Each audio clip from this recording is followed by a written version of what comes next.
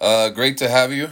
I know that we're a small group tonight, but that's okay because the wonderful thing is that, I remember when in Exodus where Moses had said, Lord, if your presence doesn't go with us, we don't care to go. Right? He says, I don't want to go wherever your presence isn't leading me. And so we need the presence of God. And if we have the presence of God, it doesn't matter who is in our life or who isn't in our life. Amen. Let that speak to you. It doesn't matter who's in your life or who's not in your life. What matters is if God is in our lives and if he's walking beside us, and that his presence accompanies us when we're in keeping with his will, when we're in keeping with his good pleasure. And so we always want to be in alignment and in step with what is pleasurable to the heart of God. Hallelujah. And let me just say that I really feel impressed to say this by the Lord. When you say yes to God, you're going to upset people and you're going to rub people wrong. And I know that this is very pertinent and relevant to at least one of us here in the chat right now. When we say yes to the Lord and to his will, people aren't going to be happy. And they're already not happy at you. But remember the word of the Lord, the consolation that Christ has given to us. He says, take heart, for I've overcome the world. He says, in me you will have peace. He says, in me. So when we're in him and we're in his will, God gives us that peace. But when we're outside of him, see, everything is tumultuous. Everything is just full of turmoil. And see, what happens is the reason why things externally becomes crazy in our lives and chaotic externally in relationship to other people, in relationship to people that are not pleasing to God, is because it's a ploy, it's a tactic of the devil to get us out of God, wherein is our peace. So in Christ is our peace. See, but the devil knows that in Christ you have peace. So what he'll do is create a bunch of chaos outside of Christ through all those who are outside of Jesus, right? To allure you out of God, right? To tempt you out of him, to push you out of him and say, you know what? You're obeying God, and this obedience stuff obviously isn't working. And because if it was working, why are you having all these problems with all these people that don't see eye to eye to you? They're calling you judgmental. They're calling you this. They're calling you that. They're falsely accusing you. Hallelujah. And I just come against that false accusation that is spoken over your life. Every slander, all gaslighting, all manipulation, all judgments and man controlling opinions to persuade you that you're a bad person. Hallelujah. Because the wicked will say that if you're truly a Christian, then why aren't you doing this or why aren't you doing that? And it's the devil speaking through them. It's the enemy speaking through his agents, those that are yielded to him. And even if they're a Christian, the devil still can get them out of the will of God, out of the step of the Spirit, to be used as a puppet of the enemy, right? And to get you to say, you know what, man, I've been obedient. I've been seeking after God. Why is it that people are not happy with me? And people were happier with you when you weren't obeying God.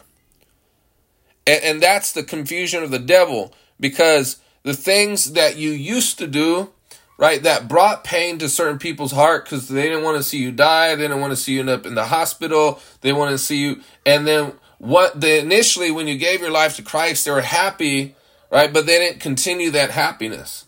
They didn't continue that because they knew where your decisions for Christ ultimately leads you.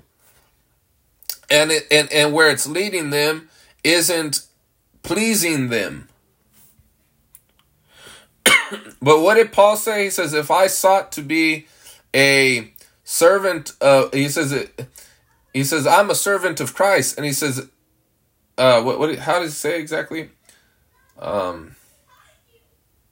If I were called to please men, I would no longer be the servant of Christ, is what he says in Galatians. So we have to make up in our minds, are we going to please man? Are we going to please the devil? Are we going to please even ourselves? Whom are we going to please? And it's going to be God. But let me just say this and speak life. When we continue to obey God,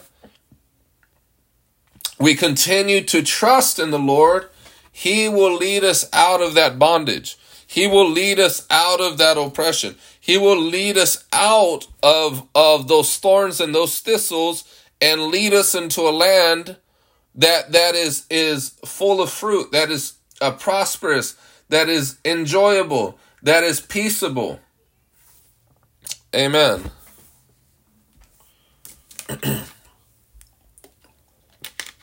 But what happens, because the Lord wants to bring us out of Egypt through the wilderness, but if we don't trust Him, what happens is we spend much more time in the wilderness than we ought to. And we keep going around in circles, around in circles, around in circles. All right, so we don't want to be in the wilderness longer than what we're supposed to be. We're only supposed to be 40 days, but that 40 days can turn into 40 years if we allow the threatenings of Pharaoh, if we allow unbelief, if we allow these things, right, to stifle our walk with the Lord, right? But see, God, He was leading them through the wilderness so that they can enter into the land of promise, right? So that they would inherit houses they did not build, inherit livestock, inherit all these things, right? And give them peace and rest from their enemies. Amen. We here tonight?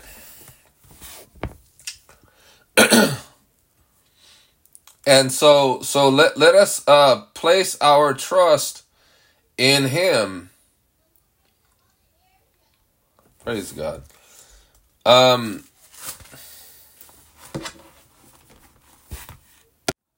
going to read Psalm 37. I was going to read another passage, but I feel the Lord leading me towards this direction.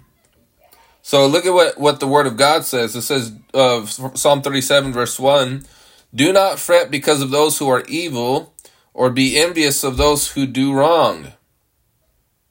All right, so you notice that a lot of times the devil is going to use people whose lives are evil to make you envious of them rather than being envious of the godly. Right?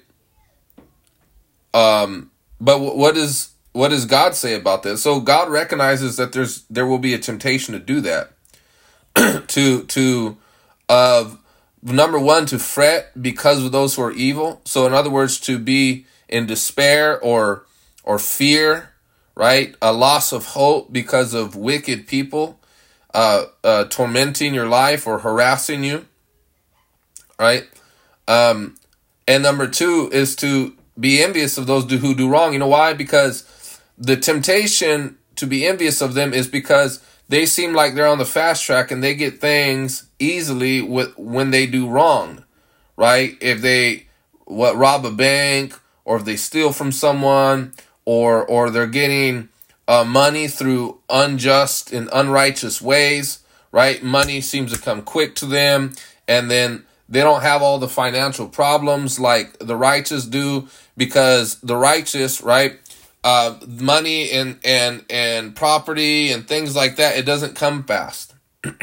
But see, the deception is this, that just because someone got it fast, that it is therefore secure. But just because they got it fast doesn't mean that it's secure. The righteous, however, when we do things, the work that God brings us through is extremely slow. And this is precisely why it calls for us to have the fruit of the Spirit, which is patience, right? And so patience is needed when things aren't going so fast. God calls us to endure. Endure for what? He doesn't tell us to endure or to be patient in vain. It's for the purpose for you to arrive to your ultimate destination that you desire to land in. But in the meantime, God is calling us to have hope, right? To be hopeful. Hopeful isn't wishing on a star. The hope is really no difference than faith, but faith, biblically speaking, is present tense, where hope, however, is always future tense, future orientated. Both in nature are the same thing, but the aspects that are different is that faith is now, and hope, I need to have faith right now, right? As I'm praying to God, or just to exercise my faith in the now. Like if I'm tempted, no, I have faith in God. I'm not going to have faith in the devil, or I'm not going to have faith in my own strength. And then hope is I'm anticipating for God to do something in the future. But hope, God doesn't elicit hope in our hearts to defer that hope or to disappoint that hope. So when you're praying and you feel the Lord percolating in your heart and arising hope in a specific direction, it isn't so he can get your hopes up and do nothing about it. The object of your hope is the promises of God and God himself. And so that when you find hope arising in your heart in a direction that is indicative that God is speaking to you and wanting to lead you down that route so that you can obtain that promise. But it requires patience, and the work is slow, so you're not just going to get it overnight.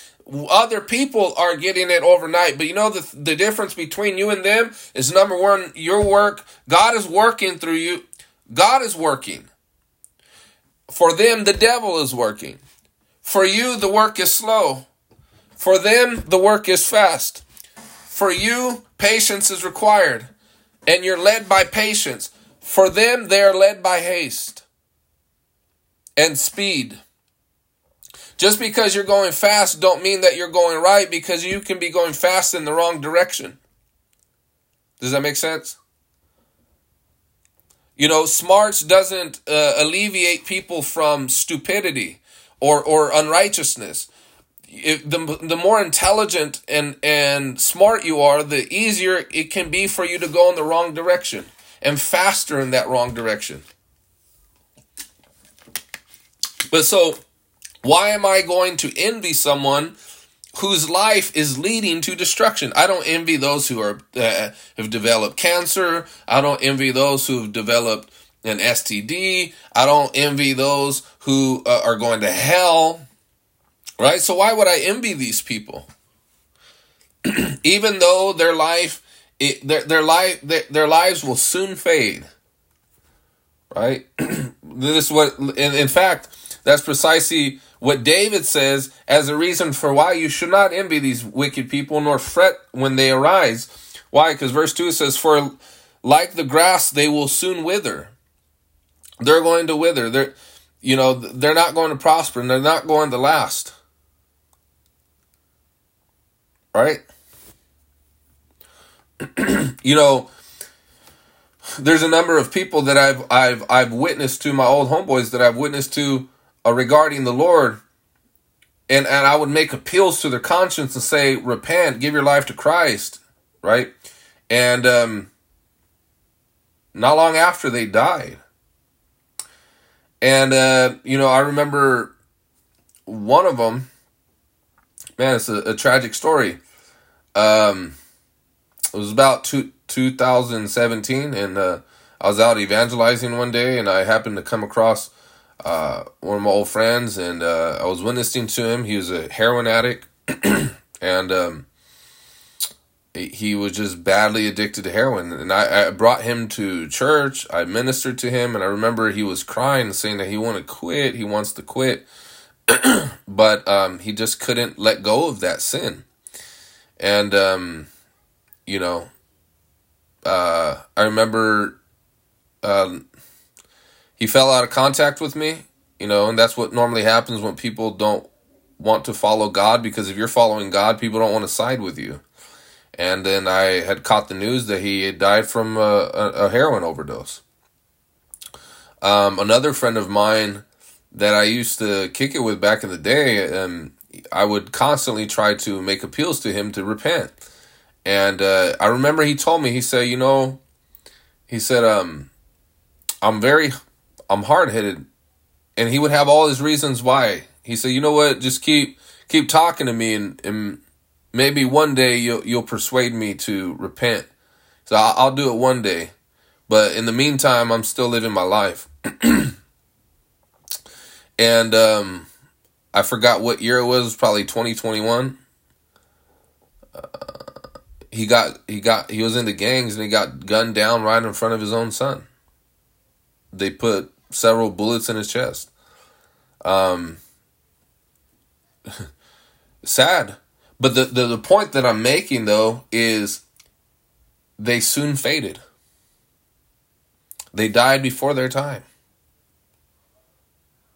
Right? And so that's what happens to the wicked. Their paths lead to destruction. Their paths lead to death. But look and I remember partying with this guy. Remember doing stupid stuff with this guy. And yet, at an early age, by the grace of God, right, the Lord awakened my conscience so that I would be wise enough to say, you know what, I don't want to die an early death. I don't want to spend the rest of my life in prison. I'm tired of getting arrested. I'm tired. I don't want to die from a drug overdose. I don't want that life anymore. Right? But I'm still living. And not only, I'm not just merely surviving, I'm thriving. I'm not just existing, I'm living. I'm not just alive, I have eternal life. And so there is no comparison between us and the wicked, because they will soon fade. And so even if we have a little, what does the Bible say in Proverbs? Better that the little that the righteous have than all that the wicked does. Because the righteous have peace, but the wicked not so. Amen. I remember in the world suffering from paranoia. I had no peace. I was always looking over my shoulder if someone was going to get me, double cross me, cops. It's restlessness. You don't have peace. And even when you're sinning, especially if you're doing crime like I was, you feel like at any moment it all can be messed up. Everything that you're doing. So even when you did get stuff, it was always conditioned by, but I can lose all this, right, in the next minute, right? But see, when we store up stuff in God, He gives and He secures what He gives to us. Because, see, the thing is, it's not something you got yourself, because if you get it yourself, you can lose it by yourself. But if God gave it to you, God secures whatever He gave. Does that make sense? That's why all these celebrities, they're on like their 5th marriage, they're on their 6th marriage, or it's just a bunch of nonsense. Right? Because what do you expect? But anyways, for they like the grass will soon wither, like green plants they will soon die away. Trust in the Lord and do good. Dwell in the land and enjoy safe pasture. So what do we see here? That we've been called, it's not a suggestion, it's not a recommendation. God called us to trust in Him. Not trust in the arm of the flesh, not trust in our own head, not to trust in our own doctrine, not to trust in anything else, but to trust in the Lord. Right? And guess what? That means you trust in the Lord even when times doesn't look like... Look, let me tell you something. When everything is all and fine and dandy, okay, that's when it's easy to trust God. In fact, those are the times you don't know if you even have trust in God, because what do you have to trust God for in the moment? You have everything you need, right? And so it isn't until pressure and tribulation comes that we begin to see how much we don't trust in him. Right? So you won't know the stature of your faith and the degree of your faith until trying times come. Come on, somebody. Why does it say in Romans chapter 5, tribulation work patience, and patience virtue, and right? And so on and so forth. And what does James says? He says, brethren, rejoice when you are tried by many trials, for you know that the testing of your faith works patience. So your faith is being tested. And guess what? You don't get to, I wish we could, we don't get to pick what area of our faith in life we get tested. And you know what I've discovered? It's always the areas that you're most afraid in. Like, Lord, why not this area? I do good in that area. Well, that's why it's not in that area, because you're already good in that area. Is that understood? So, right? Come on, somebody. So if you have fear in the area of money, well, that's where you're going to get tested. If you have fear being lonely and you'll never get married, you know what you're going to do? You're going to get tested. The devil's already strategizing. He's concocting a plan, saying, you know what? I've been taking note of her for quite some time, and I realize that her weakness is she doesn't want to be lonely. So I'm going to get the the popular guy. I'm gonna bring him her way. And he's going to say all the right things, the smooth words. He's already established. He's already saying, I'm ready for commitment. I'll put a ring on the finger, all this nonsense. Right? But he's not serving God. But he knows, he grew up in church and he knows how to quote the Bible. And he says, by the way, I've been wanting to get deeper with God. And you're the one to help me. And now the devil says, don't you want to be a good witness? Witness to him. Do you see how you get entangled, right? and it's just 1 inch by another. But the point is, it begins where you're not trusting the Lord. That's where you get entangled. And so, and it says, trust in the Lord and do good. Right? Simple commands, but they're not easy. Very simple commands, but there's nothing easy about them. It says, dwell in the land and enjoy safe pasture. Okay. You know why? Because sometimes you shouldn't have to be told to dwell in the land, but God always forewarned them that there were going to be foreigners, and he commanded the kings and certain people, look, don't intermarry with these foreigners, because those foreign women are going to entangle you into their gods and say, come and worship our gods. So God had given them Jerusalem as their land to dwell. And so I say this prophetically, what is the land that God told you to dwell in? It might be a specific location. You might say, I want to move to France. I don't know why France. Right? Or I want to move here. But see here, but that's the thing, is over there, there's oui. I don't even know what that means. But it's interesting because anyways, the point though is when you exit out, and let's say that Christ is that land, And so when, there's foreign ways and foreign gods and in these foreign lands that you find an attraction to, right? Whatever that land is, God is telling you, look, no, continue to dwell where you're at and abide in the will of God. Don't exit outside of the will of the Lord. Amen.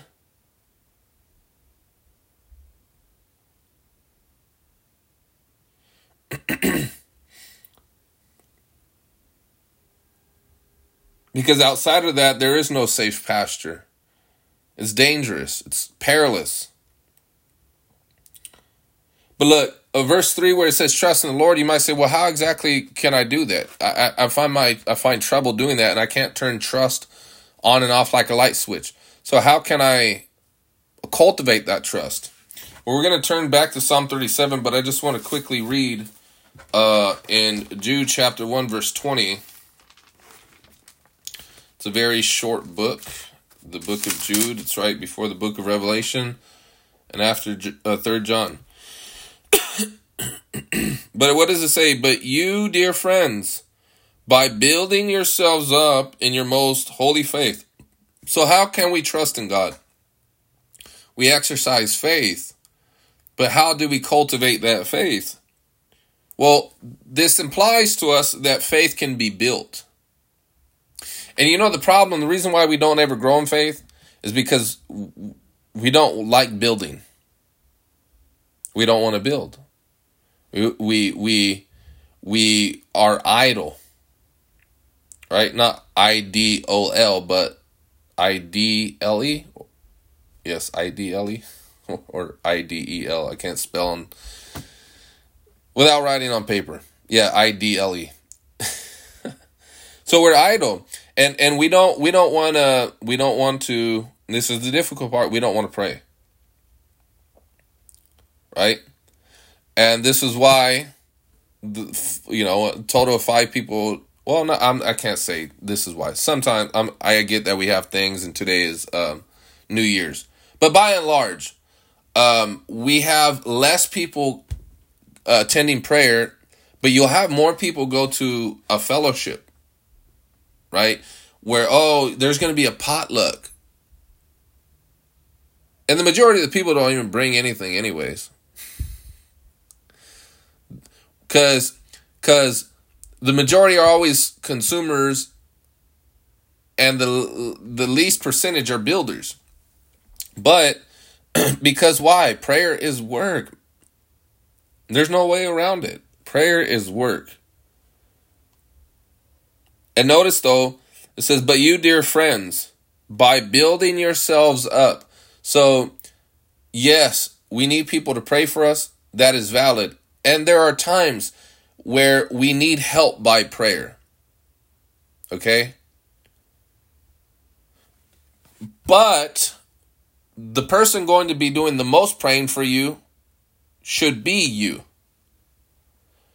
Once again, let me stress the fact. Because the Bible says, keep the commands of God and turn neither to the right hand nor to the left. So we are creatures of extreme, and we swing from this side of the pendulum on the left side or to the right side.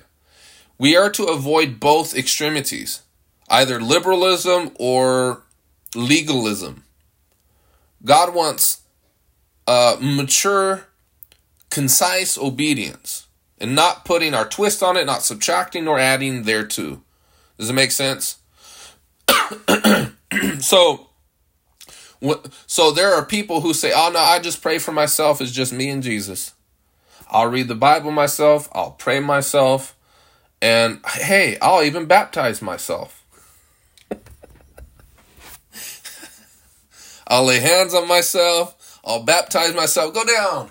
And I'll do it so many times that even the tadpoles got my social security number.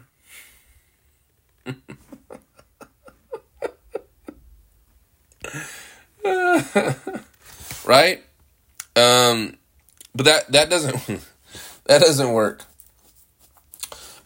So you have those people that act like that and think like that, normally because they have traumas, they have trust issues, and they're proud, and they hate the cuss word submission. They hate that cuss word. It's a Christian cuss word. And so they insist on it just being them and Jesus. And so they don't ask anybody for prayers. I seen on YouTube someone was asking for prayer, and it was on a popular channel that I like watching. A guy, he teaches. He's a pastor. And I said, prayer for what? Unspoken prayer requests get unanswered prayers. Unspoken prayer requests get unanswered petitions. The Bible says, Paul says this in Philippians, let your request be made known. That's what he said. So even to God who can read minds, Jesus didn't say when you pray, think. He said when you pray, say. So the kingdom is dependent upon speech, and it's word activated. God spoke. God didn't think the world into existence. He spoke it into existence. He sent his word, right? And Mary conceived the word, right? In the beginning was the word, right? When you cast out a demon, you don't think for the demon to come out. You got to speak for the demon to come out. When you praise, and normally the people that try to justify this stuff are the quiet ones. Especially a lot of the white churches, right? They just like being quiet. And when it comes to praise and worship, they won't lift their hands and they won't say hallelujah. They won't say amen. They won't shout back. I don't like being around that stuff. Because why? The Bible says, lift up your voice. I don't care if it offends people that I lift up my voice. I don't care about your culture if it contradicts the word. If it doesn't contradict the word, I'll honor your culture. I will be respectful. But if it contradicts the word, I didn't come into this because I want to be culturally astute or I'm some form of anthropologist and I got to be learned of everybody's culture. And even if it contradicts the word of God, so, hey, if you're from a part of the world where you think that praising God is you can praise him in your head in the great congregation, that's not what I see in the Bible. In fact, when the apostles prayed, the Bible says, and they lifted up their voice. Oh, but that's just you. You Mexicans are loud. Or whatever. Well, that might be true, but the point is, right now I'm being loud because of God. Now, I'm just not being loud just to be a resounding gong or a clanging cymbal that has no significance to it.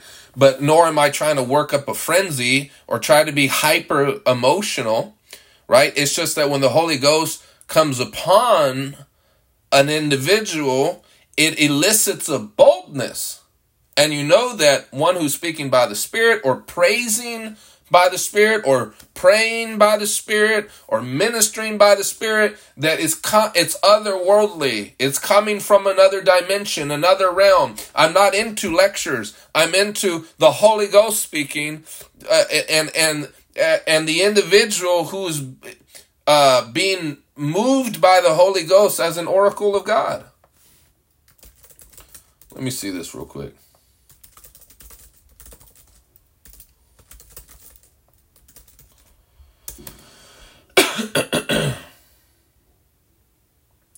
I will go back to Jude.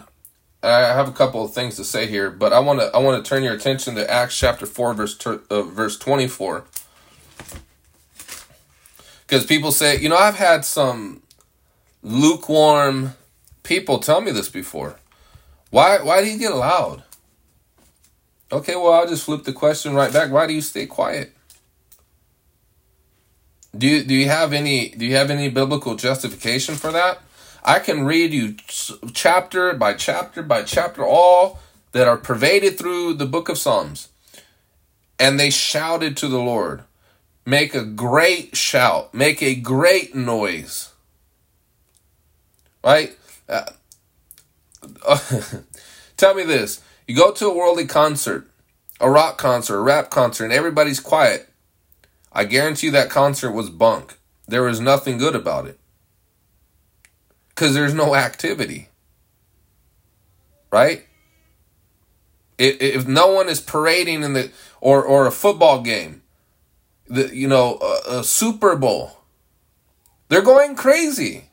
In the club, if the club is quiet, what do you think? You think that was a good night? Well, it's a bad night anyways, no matter how you slice it or dice it. But according to the world's perspective, it was good. So, and I'm not saying that just we need to therefore increase our volume to increase our volume, but at times volume is an indication of the Spirit's work and activity in the heart of men to elicit those sounds. Why do you think in Acts chapter 2 they were accused of being drunk? Tell you what, Reformed churches, Presbyterian churches, Baptist churches, that doesn't look like Acts 2 to me. Because you go to one of those churches and tell me that you suspect them being drunk. No, what do drunk people do? They cry, they're loud, right? Or they might have this form of ecstasy and joy, and they're just loving on people, right? So when the Holy Ghost overtakes you and you're well drunk of the new wine, you might weep, or you might laugh, you might shout. You get what I'm saying? And people that are in the Spirit know when you're acting in the flesh. And I just, I'll tell those people to be quiet. Because it's discernible. But I'm sorry. Let me try to make this point real quick. Acts chapter 4, verse 24.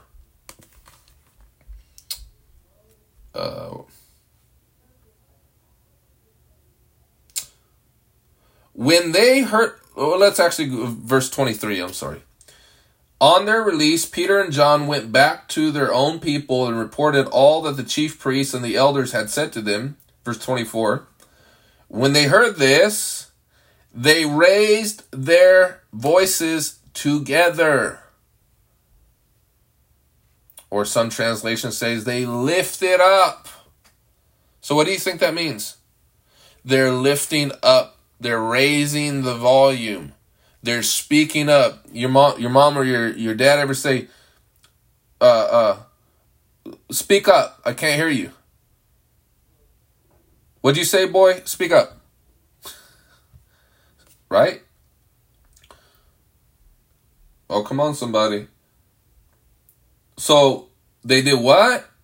They when they heard this, they raised their voices together in prayer to God.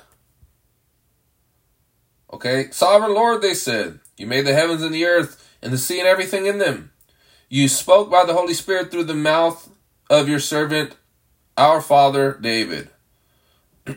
So people want to say, oh, we want to be a Book of Acts church. Okay, well, let's pray like the Book of Acts. Right? Let's stop thinking in our heads. Let's stop looking, sounding, praising as if we're dead. Right? The Bible says, David says, the dead praise not the Lord. Okay, so when we pray, we're not just looking to, be hyper. That's not what we're looking for. We're looking to be moved by the Holy Ghost and to pray. And, I just can't stand it when lukewarm, intellectual Christians try to stifle the moves of the Spirit. I heard one guy say, why do you lift your voice when you shout? God isn't deaf. No, but you guys that twist scripture, you guys are deaf. You guys can't hear what the Spirit says to the church. So maybe a little volume will help. And I'm not saying you specifically. I'm just talking about the people that like to always argue. They always have something to say when a real move of God makes them feel uncomfortable. Okay? So,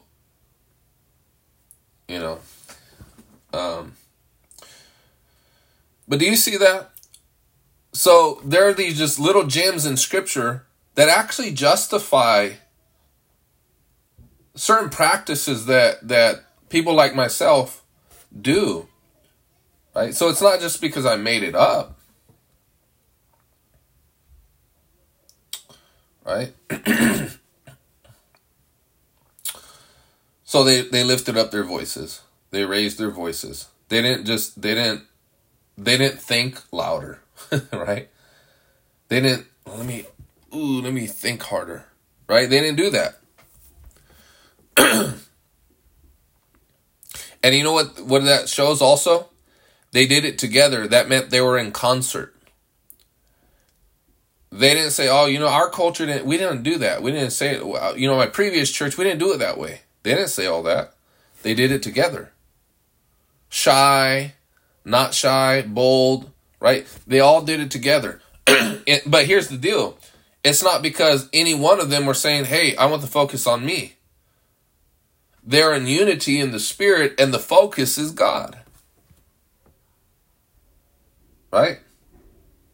But Jude chapter 1 verse 20 says, building yourselves in your holy faith, praying in the Holy Spirit. So, you know how you build yourself up is you continue to pray with the Spirit's energy, with the Spirit's influence, with the Spirit's prompting, with what pleases the Spirit, and the Word of God as being the object, the standard for your petitions, the standard for the prayers that you make, right? Because the Spirit influenced the prophets and the apostles to write and speak, and they wrote that down for us for our admonition and our learning, so that when we pray, we compare it in alignment to the Word. And the more, right?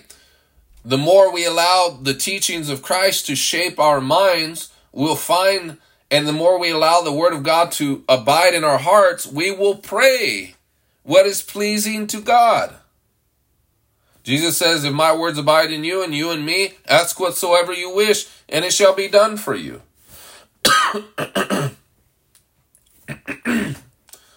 But anyways, you want to know why, unspoken request doesn't help anybody? Because you don't know if anything was answered. And one of the ways in which your faith is built is that you pray specifically. Ian Bound said, general prayers get general answers, specific prayers yield specific answers. And the more you are specific, like for example, like when I get specific words for people, it elicits a strong faith in the living God, because you reason, I didn't tell him that. God told him that. But if I tell somebody something that everybody already knows, does that build up your faith? You guys, I don't know if you guys seen that little Christian comedian where he says, it was a black preacher or a black comedian, right? And you know how how they speak. He's all, play something metacrationally, and then what does he say? He's all, I know I said metacrational. He says, and I know the word is meditational. He says, but remember, I'm flowing in the pathetic and not the prophetic. And then he's all, they always got to have that look on their face like something stink in the room. And so but he's not lying. A lot of times people, they have this look on their face. They're trying to act deep, right? When they're not deep. And, and he says, they're building you up. And then they end up saying something that everybody already knows. He says, God told me to tell you that tomorrow's Friday. or they stay so general, right? And that's why, I posted on my stories, about the 2024 prophetic buzzwords, is they always say the same thing: new mantle, new wind, fresh this, transition, shift. It's so predictable. And, why it's always on the same day, I think they're following a trend. I don't think that, I'm not saying none of them. I'm just saying I think by and large a lot of them are not really following God. They're just following a trend. Does that make sense? But I love when the Lord, he speaks very concisely and specifically. I remember I had this one time when I was going to the old hall that I was locked up in years ago, because we would do ministry there and we would minister to the inmates. And there was this girl, and the Lord spoke very clear to me about her. And she was a new face. And as I was preaching, the Lord highlighted her to me, and I pointed to her, and I just shared what God put on my heart. And I said, this and this, that and the other is true about you, and so on and so forth. And then it was just amazing because it was right in front of all the inmates and the guards. And so they seen the manifestation of the power of God. Right? But she looked up and she cried out, "How do you know me?" And she put her face in her palms and started weeping. Just weeping and weeping. And I was like, praise the Lord. I was like, God knows you. And I got to pray for her. And I prophesied to her that she is not going to be here. And then a week later, I didn't see her again because she got out. So that was amazing. But everybody there will know that there is a God who speaks the truth, and he is alive and he is well. He is living and he's active, right? But you know what happens? Even to the atheist, there's something to this. Faith is built up. And so you don't want to know how your faith is built up when you pray? Stop being so general and start being specific to the Lord about what you want to see. Right? God, I need $200 before this payment date. I don't know how it's going to come, but God, would you give it to me within, a week and a half? And so, why? Because the more specific you are, the lower the margin for coincidence. Does that make sense? And so you can't read in between the lines, so that was just coincidental. Because there are gaps so thin that it is not possible for it to be coincidental. It's obviously an answer from God. Does it make sense? So that's how we build up our faith. But here's the thing. If you never pray, then you're not going to see it. What does James says? You have not because you ask not. Right? That's what God said. That's what James said. Right?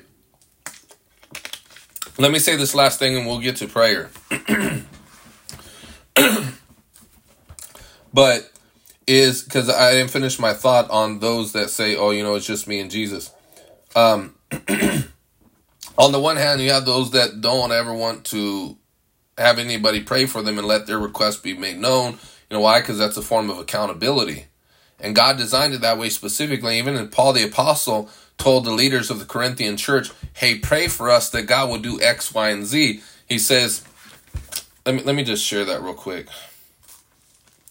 2 Corinthians chapter 1, verses 8 through 11. No, we don't have to go that far back to 8. Verse 10 through 11, 2 Corinthians chapter 1, verses 10 through 11. And look at what the Word of God reads. He has delivered us from such a deadly peril, and he will deliver us again. On him we have set our hope. And remember, we're talking once again about hope in Psalm 37. On him, not our situation, not our circumstance. On him have we set our hope, that he will continue to deliver us. Paul is echoing the Lord's Prayer in Luke chapter 11, where the Lord, and Matthew 7, where Christ had instructed the apostles to pray in this way. Deliver us from evil. That is a petition. So what evil is trying to victimize you? It is our prayer to God that he will deliver us from evil. Not that evil would triumph or prevail. God wants you to triumph and prevail over evil. Does that make sense?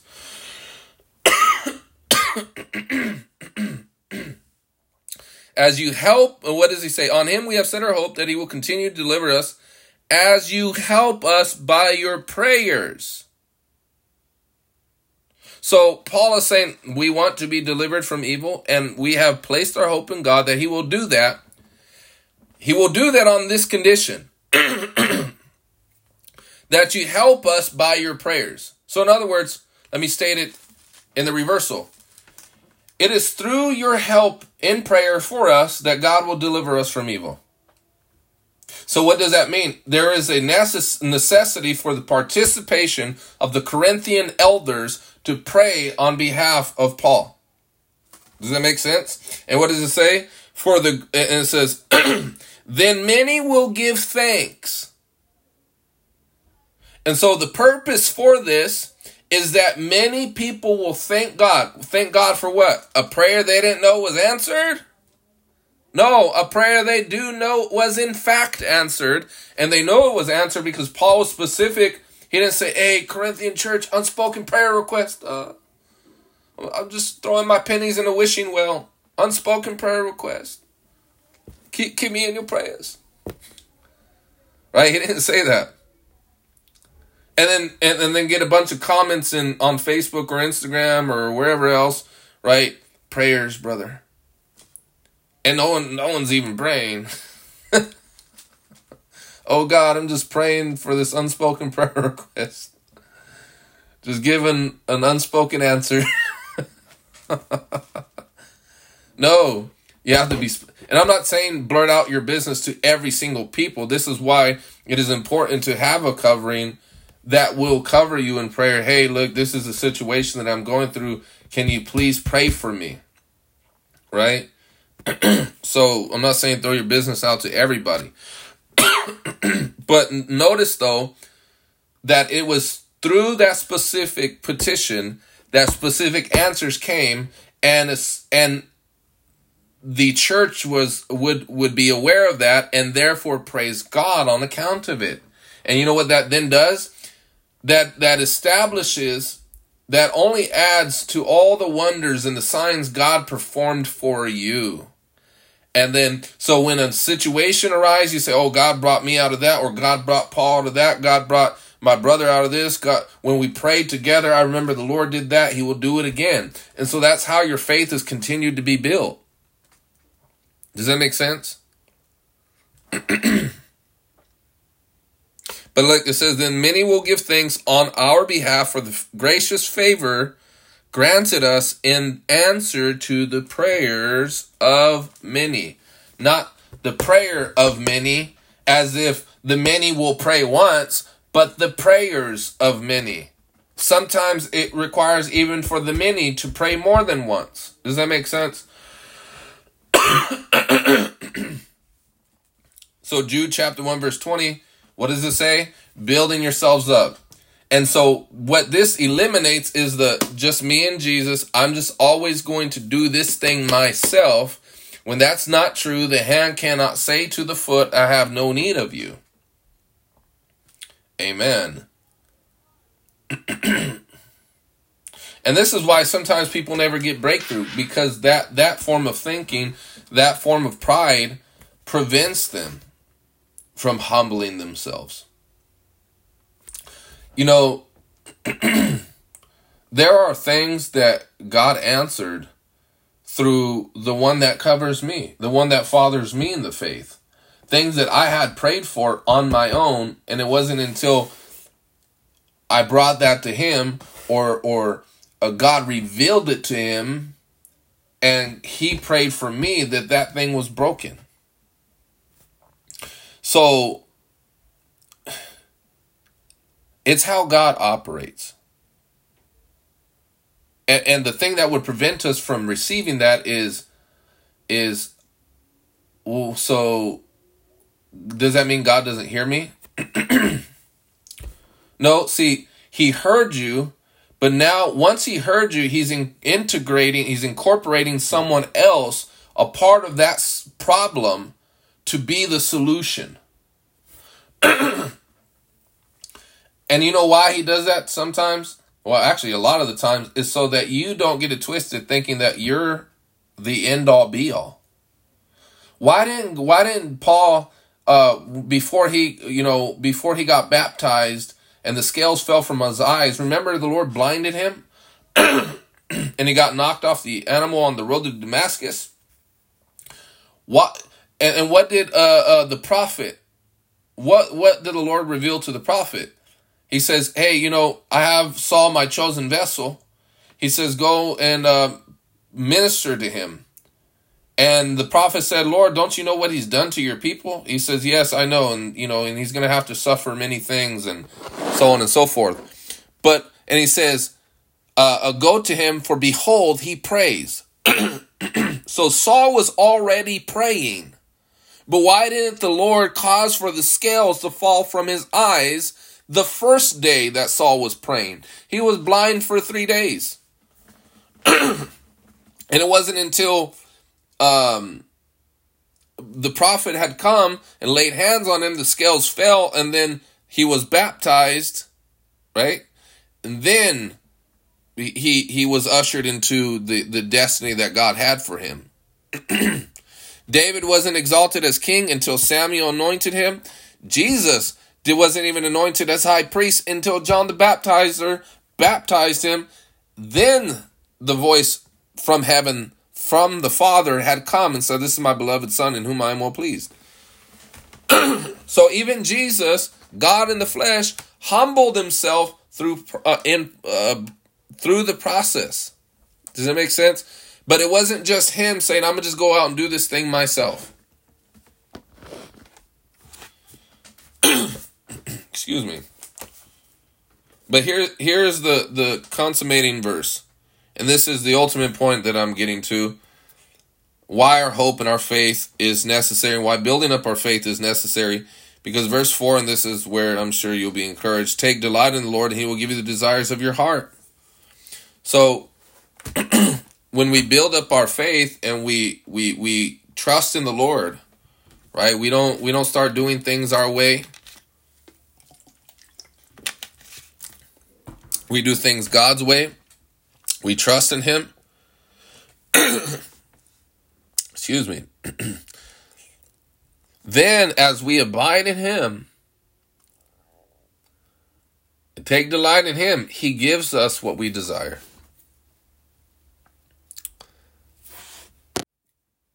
Right? Not to evil people, not to people that are, playing church, or people that are delighting in evil. No, we delight in the Lord and he gives us the desires of our heart. Amen. Does that make sense? Amen. So I'll close there.